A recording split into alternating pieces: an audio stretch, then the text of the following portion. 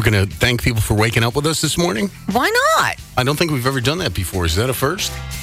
I don't know. I thank everybody in the afternoon for listening. Why not thank everybody in the morning? Hey, thanks so much for joining us this morning. A lot of choices out there. Grab yourself a cup of coffee, sit down, kick back, and enjoy a mediocre morning. Hold on while I take a sip. That was very good. Excellent coffee this morning. Still have not seen the groundhog, Suzanne. I'm out there. I'm telling you, I'm all over the parking lot. He is nowhere to be seen.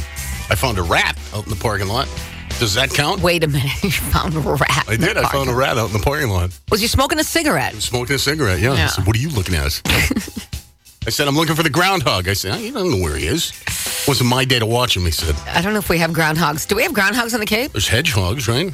Oh, I love a good hedgehog. The same thing? I know a hedgehog named Ollie. He lives in Brewster. Isn't a groundhog just like a big rabid squirrel? Isn't that what a groundhog is? Maybe we could borrow Ollie. Borrow Ollie the hedgehog? Yeah. I'm going to go outside and see if I can see my feet. That way I can tell whether or not I've over-hibernated for the winter. If you had too much prime rib last night. We're supposed to fatten up for the winter, right?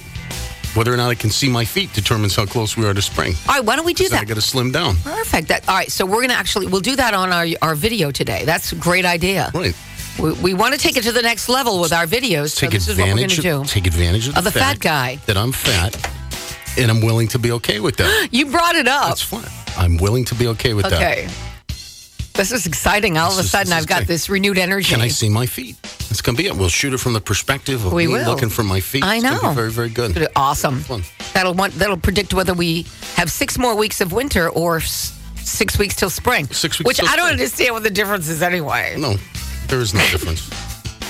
All right, let me get my shoes on, and we'll start to figure out whether I can see my feet as the sun comes up outside. It's too early. Keep your shoes off. While the sun comes up. All right. It's your hometown radio station, 102.3 The Dunes.